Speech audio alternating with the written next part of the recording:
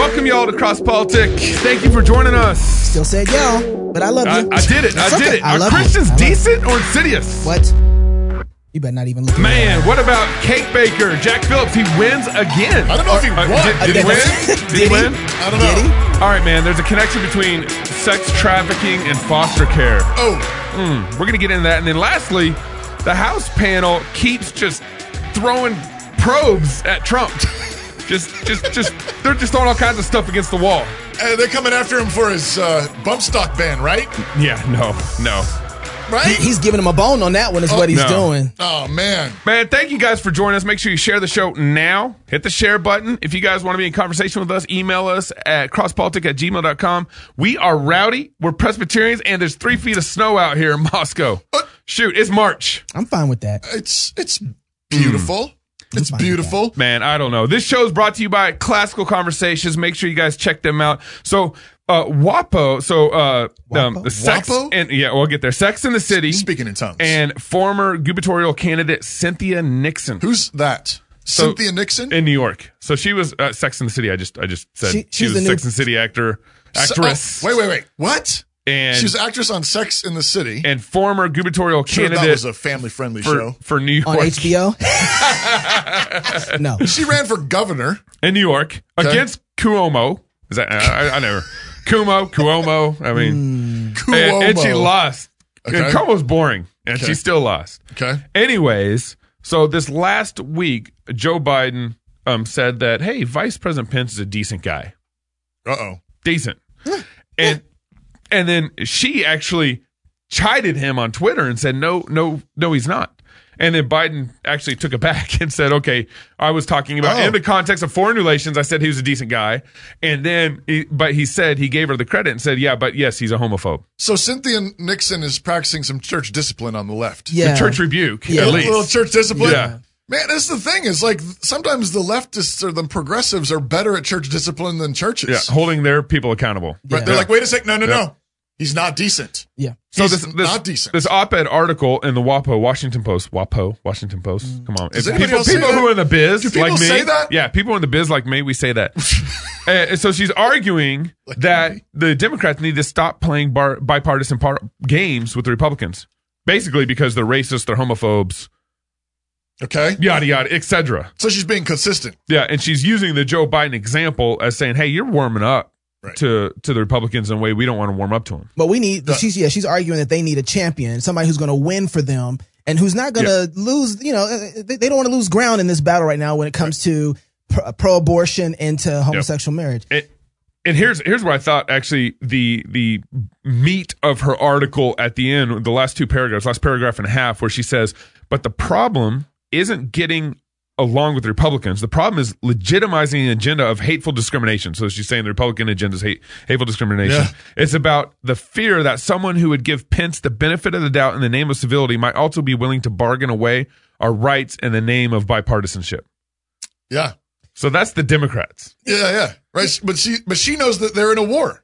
She does. They're in a battle, and you don't compromise with the enemy. And if you actually believe that the other side is evil, Racist, homophobic, if you actually believe they're evil, xenophobes, then why would you bargain away truth, justice, righteousness, quote unquote, their moral standards, as defined by secular humanism at this moment in time? Reading this article made me almost lose it. If I had any hair on the top of my head, it would fall out after I got done reading this article because I was furious from the first paragraph. Why? Because when she says words like Pence is not decent, or and he's insidious, right? Insidious. So he's not decent. I want to know, when you talk about decent, what book did you open up to define the words decent? And and as soon as they do this, they're using a form of morality. Right. And the problem is it doesn't comport with God's standard of morality. Well, and she's smart. She is. Oh yeah, she's taken the sender. She's assumed the center, and she's the one assuming a certain definition of civility, and right and wrong, good and evil, all of it. Like she's assuming that center, and if she got Joe Biden to back down and qualify his statements, she won. She did. But here's the deal. every time that somebody, especially on the left, decides to bring up the conversation about he's not decent and he's insidious, I want to know what they mean by the words decent. Yeah. I don't want to, after we get there, I can read this whole article, but every time she starts using a moral standard, where are you getting that from? Sex in the City star? Is infanticide decent? You had a show. Sex in the City star? Yeah. You had a show that promoted promiscuity. Yeah. And you want to use a moral standard to talk about what decent is? Right. The Bible says that's indecent. Right. And so who's going to define what decent is? Right. That's right. Yeah, and so Christians don't take the bait. That's exactly right. Don't take the bait. Don't assume that you got the same dictionary. You don't got the same dictionary. No. You know, it's manifestly the case you don't have the same dictionary because of what she's been doing with her life. Yeah. Okay. So what if you had the chance to respond in a WAPO op-ed? You follow that WAPO op-ed? What would you say, Toby, if they gave you the floor and said, okay, you can respond to Nixon? How do you define decency? How do you define civility? Yeah. And you have to have a standard. What is that standard? And demonstrate to me that the standard won't change tomorrow. Yeah. Okay. Christians have a standard. Right. It's the word of God. Right. God defines civility. God defines decency. Yep. God defines what's insidious. Was President Clinton indecent and insidious when was he decent or insidious when he defined Defense of Marriage Act in 1996? Well, exactly. When he signed DOMA, look, I'm going to do a little Gabe thing. DOMA, in the Defense biz we call Act. it DOMA. That's actually a thing now. I know. I know. That's what I'm doing it. Was he being insidious? Yeah. Come on. Can I have a stab at it? Yeah. Okay. Cynthia Nixon, girl, bring yourself here. Let me talk to you real quick. God has a standard, and let me tell you, he considers homosexuality, he considers that insidious, indecent. That's not decent at all. He actually has a standard against that. Right. And so, also, too, just so you know, like, God rules the world. It's his world, and you have to live in it. And when you define something, you have to use his standard to do so. Because when she starts talking about, I thought that she pulled her standard of decent from the Quran. Because she's raising her standards outside of God, and she wants to say, why the Quran? Well, but because I think what she's trying to do is use, she wants to hit, pick any standard. I don't really care what it is, but I'm just saying it's not God's standard, and it might as well be from the Quran because it does. Right. She wants to hit Christians and call them insidious, right? And she wants to have a standard that punishes them, right? And she wants to use something outside of God's standard to do so. I wonder if. Go ahead. But here's the deal. When she sits back here and does this, she's driving the cliff. She's driving your car off the cliff. She's jumped in the driver's seat and she's going to just drive it clean off. Right. And you can't let her, and you can't just respond to the fact that, let's just argue with her definitions of decent and insidious.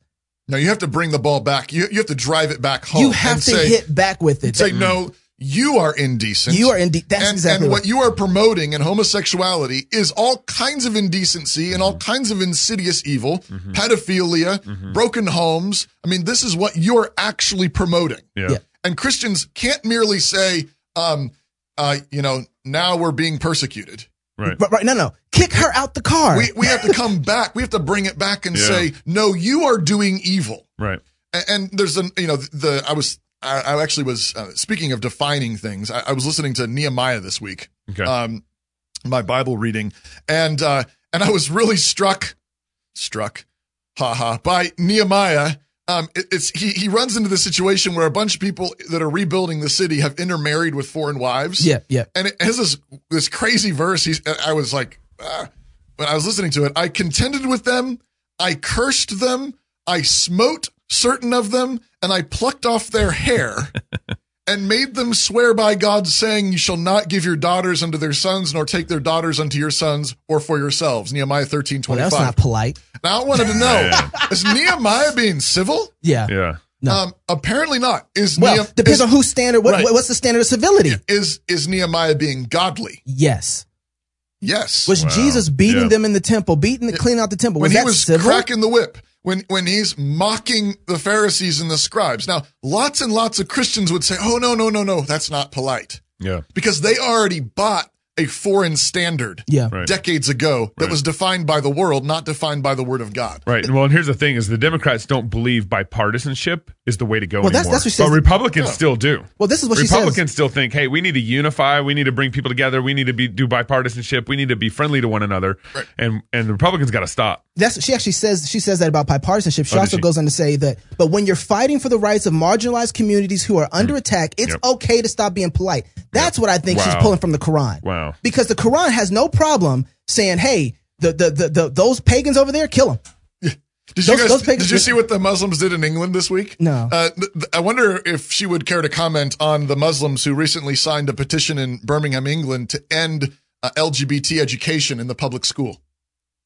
They signed a petition to end it? They signed a petition to end LGBTQ education in the classrooms. And so the Birmingham school has announced that they will stop those lessons because the Muslims signed a petition.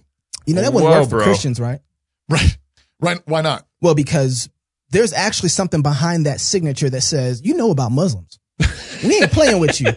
Here's your option. Here's your petition or guns. End it. You know what's next. Here's your petition or jihad. You know what's next. You're going to have some missing teachers. You're going to have a half up school. It ain't going to exist. Bro. I'm just saying, Stop. they know that to play with them jokers. But there's some teeth in that petition. Yeah, absolutely. The Christians, though, on the other hand, what would happen if we signed a petition? Well, but we don't fight. Well, they don't believe us because we won't even take our kids out of public schools. There's nothing that we would do that would have teeth to make them think that we were serious. Right. And the thing is that, our weapons are not flesh and blood. Our weapons are not carnal. Mm-hmm. And so, unlike the Muslims, we don't believe in jihad. Yeah. Right. We don't believe in taking up arms against the enemies of God. Yeah. But what Christians frequently do is they stop their period and they say, so then we just sit here and we take it. Yeah. But Paul goes on. He says, our weapons are not carnal, but they are mighty. Yep, right. Through God. Through God for pulling down strongholds and bringing every thought into captivity to the obedience of Jesus Christ. Right. And this is okay. I'm gonna be done with this in a second, but I'm still fuming at this, and I'm just trying to get it out. But her last paragraph here, where she talks about, but when you're fighting for the rights of marginalized communities who are under attack, it's okay to stop being polite. I'm sorry. Do you want to put up a body count right now for who's marginalized the most? Yeah, right. Don't you support Planned Parenthood? Right. Don't you support Planned Parenthood, who kills almost 60 million babies since Roe v. Wade? Right. And you're talking about marginalized individuals? Right. This is why, again, her standard of what decency is needs to be challenged. Right. Lady, you are not decent. Right. You support the murder of children. But this is why I actually don't think, I get what you're saying about the connection to the Quran or some other foreign thing. At the same time, and even the incivility part. Yeah. At the same time, I think her standard is secular humanism, which means that man is the standard. Yeah. And that means that the whims of man are the standard, which is why you can cheer Bill Clinton on with DOMA and then 2 decades later call that insidious and wicked. In Vice President because Pence, the whims of man are the standard. Let me clarify that, because I agree with you, but I just think that humanism pulls from whatever moral source that it can. It does. But when you talk about stop being polite, that's a Muslim call. Yes. That when you stop talking about being polite and civil, you're talking about an Islamic form of thinking about things where you can lie to the infidel because it suits your form of politics. Right. Yeah. So that's what I mean. That's what she's pulling from. Well, this is the one thing that Trump has going for him is he doesn't care about civility. Now he's definitely everything's a nail to him. He's a hammer and everything's a nail. Right. But he's actually and that hurts. It helps and hurts, right? But he's actually running some of this play that we think is there's an aspect to this where we agree with. That's why we've said here before on this show there's a certain element of not caring about what people think. Yeah. Again, a certain element of it, not entirely, but a certain element of it that Christians really do need to learn. That's right. Sure. So, okay, then this brings me to, did Jack Phillips win this last week? So did you guys, of course, the whole Jack Phillips saga has been going on for 7 years now. He's the cake baker in Colorado. He's the cake baker in Colorado. And then this last year, so he won the first suit that went up to Supreme Court. Right. And then this last year, sort of. Right. We talked about that on the show. We talked about that on the show before. And this last year, a transgendered person walked in his cake shop asking for a lawyer, transgender lawyer, looking for a lawsuit, a cake reveal, a gender cake reveal. Yeah. Okay. Because I want to have this big gender party. Right. Anyway, so then the Colorado Civil Rights Commission. So Jack actually was, I think, proactive on that. He actually brought it first to the courts. Yeah. But this week the Colorado Civil Rights Commission dropped the case against the Christian cake shop. So the Civil Rights Colorado Commission actually dropped the case against Jack Phillips on Tuesday. and handed Jack Phillips the victory. Well, but he had actually brought a lawsuit against the state. It was contingent. Yes. And so he in return agreed to drop his lawsuit against the state because they dropped their lawsuit against him. Yeah. That's correct.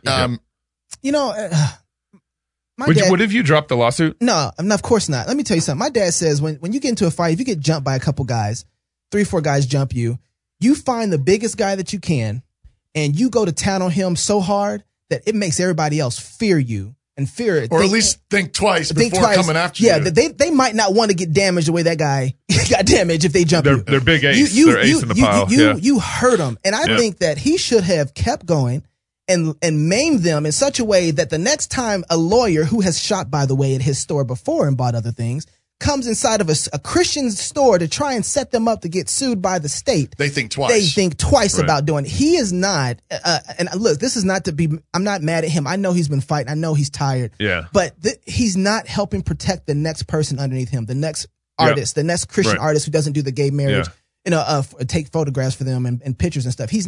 He needs to make them so afraid that they will never make this play again. Yeah. And so while they're looking and saying, we can't beat this guy, he needs to double down. You know, their former governor of Colorado is actually running for Democratic president also now. Oh, really? Yep. He just declared. Yep. And I think he was governor when the first cake bake case happened. This is, I think part of what we're talking about here is I think we Christians don't understand the principles of warfare. Right. Oh, of course. And because we haven't studied just war theory, we haven't studied what the Bible talks about warfare. We're just not ready to fight. And we don't understand. And I think one of the most important principles of warfare is the principle of pursuit. That's right. When the enemy turns and runs, you don't say, "Oh, good, we're done." Yeah. When the enemy turns and runs, you have to pursue them. Right. You have to make sure that you push them back. You want a decisive victory. Yeah. But if you don't get a decisive victory, all you're doing is giving them a chance to rebuild, refuel, remoralize, and come back at you. You don't want to just win that battlefield right there. You want to actually win and gain more ground. Right. In the fight. Also, too, this is my problem with the Me Too movement as well. With the Me Too movement, when somebody makes an accusation, it's at that point of the accusation, an injustice is done. At that very moment, it's either that person is lying and justice needs to be enacted on them, or what they're saying is true, and that person who they're talking about needs to have justice acted on them. But there is no middle ground. Right. There is no let's just walk away from this now. Right. And the same case with the cake baker, there is an injustice done. Yeah. And now if they're going to come against him in this way and say that he does not need to settle in the middle because justice is not met at this point. Mm-hmm. It's like he ran out on the field like David with Goliath, and Goliath said, "Oh, well, never mind." Right. And we're like, "No, we need David to take him down." Yeah. I was thinking of there's a story in 2 Kings of King Joash, the king of Israel. And this is the last thing that Elisha does in his ministry. Yeah. Elisha, who succeeded Elijah. And Elisha comes to him and he says, "Take the arrows." And the king took them. And he said to the king of Israel, "Smite them on the ground." And he smote them 3 times and then stopped. And the man of God, Elisha, was wroth, was angry with him and said, "You should have smitten 5 or 6 times. And then you would have smitten Syria until you had consumed it. Whereas now you shall only smite Syria but 3 times. Interesting. Yep. And then it goes on to say that so the king of Israel fought Syria, won 3 times, and that was it. And then Syria ends up being this massive problem for northern Israel as time goes on. Yeah. And this is a problem that we have. And we don't strike the ground 5 or 6 times. We say, well, I did say that I was against abortion. I did say that I was against homosexuality. I did give a testimony, but there is the biblical principle of pursuit and victory. Yep. 5 or 6 times, get it done. Yeah. And what's interesting about that is the king should have known. Like I read that text and I'm like, how should he have known? You're the king. You're it's the your job exactly. to know. Exactly. Yeah.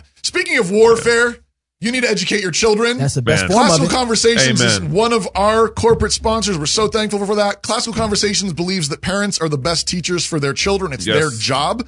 Classical Conversations is committed to helping families homeschool successfully through high school. The program offers community, in-person, online, encouragement, fellowship, accountability, and support from like-minded parents, rich, downloadable resources, online forums, video tutorials, tried and trusted learning framework with recommended assignments, trained parent tutors that model the classical approach, and they share the love of learning through a Christian worldview and fellowship with other families. Classical Conversations families thrive using these 3 keys to a great education: classical, Christian, and community. Check them out, classicalconversations.com. Support Great the people community. who support us. Absolutely. Yeah. Check them out, guys. All right. So there's this study that came out. It's called Child Sex Trafficking and Child Welfare System. There's a study connecting sex trafficking to actually welfare system. And foster care and that kind of stuff. Foster care, yeah, all kind of under the umbrella of the welfare system.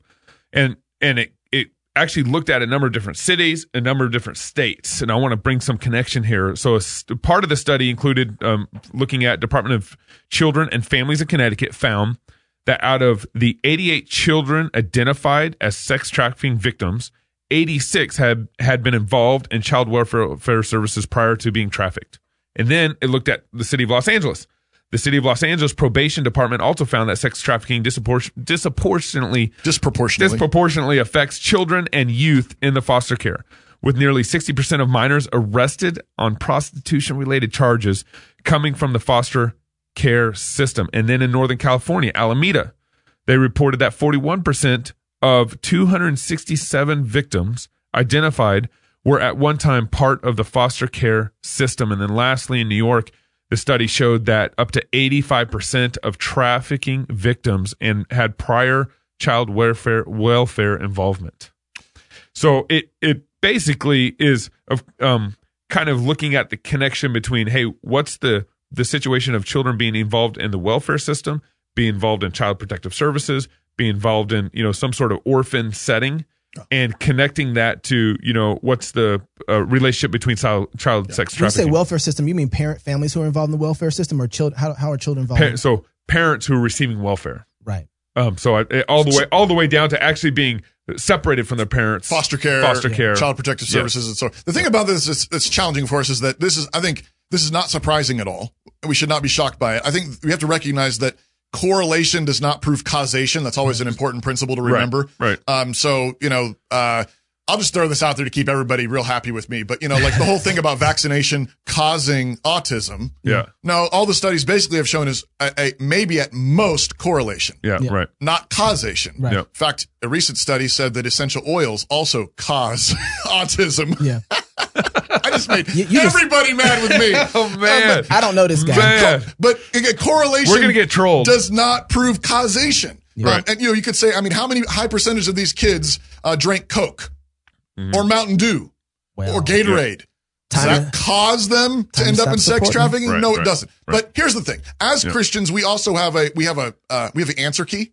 Yeah, we get the Bible. Right. Yeah, right. And the Bible tells us that when families are broken, Malachi talks about why it's the famous passage where it says that God hates divorce. Yeah. And the reason why God hates divorce is because it covers people with violence. That's right. That's actually what Malachi says. Right. It covers people with violence. Yep.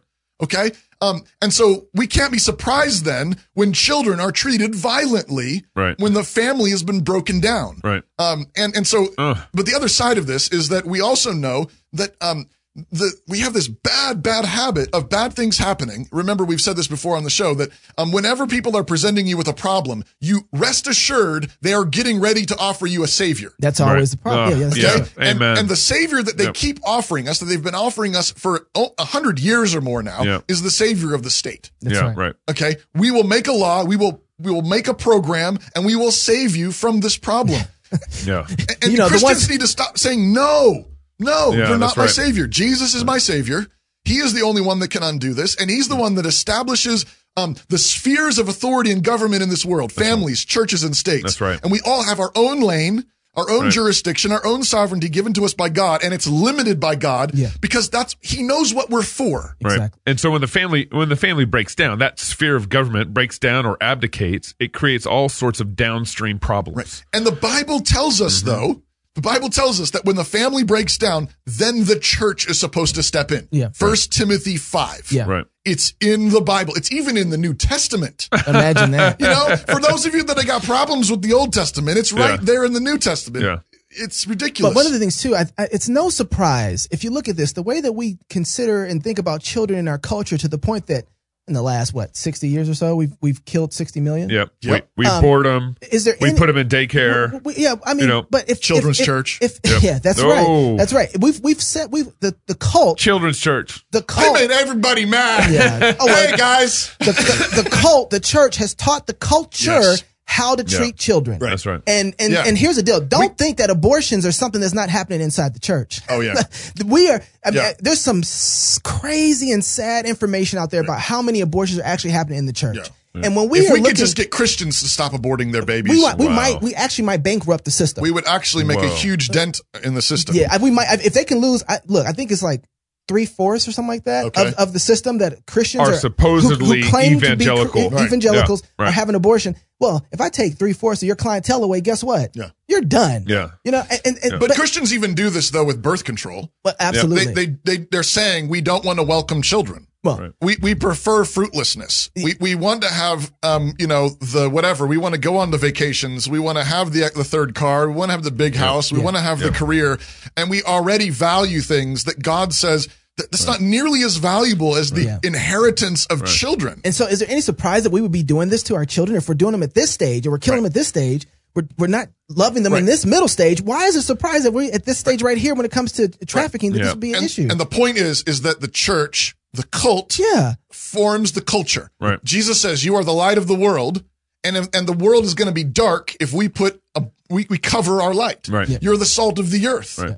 How will there be any savor if we lose our savor? Right. That's right. And the point is that if we don't understand our responsibilities as fathers and mothers, as parents, our oaths and covenant as in marriage, right. Our responsibility as pastors and elders and deacons, the church government and the family government, the state government is going to step in over and over again, and they're going to keep giving us what we have. Man. That's right. They keep breaking it. They keep making it worse. Reformation and revival is going to look very different than what we think it is. Sure. Right? It's going to include having babies. It's going to include baptizing them. It's going to include, getting our kids out of public education. It's going to include baptizing kids to have children. It's going to include so many basic things that the Bible commands us. And it's just back to Genesis. Right. It's just orphans need fathers, not bureaucrats. That's right. They need pastors. Right. They need pastors, not politicians. That's right. Amen, Pastor. Right? And when we take that authority back, that responsibility back, it will necessarily come into collision with the state. Which is why we say if you're single, get married. If you're married, have kids. And if you have kids, go baptize them. Until Sunday, love God with all your heart, soul, mind, and strength. Love your neighbor as yourself. Go fight, laugh, and feast. This is Cross Politics. Can't believe Trump, he's banned bump stocks. He banned them? Not yet. Just like that. Is it banned now? 90 days. Yeah. That's law? That's what it said. That's a problem.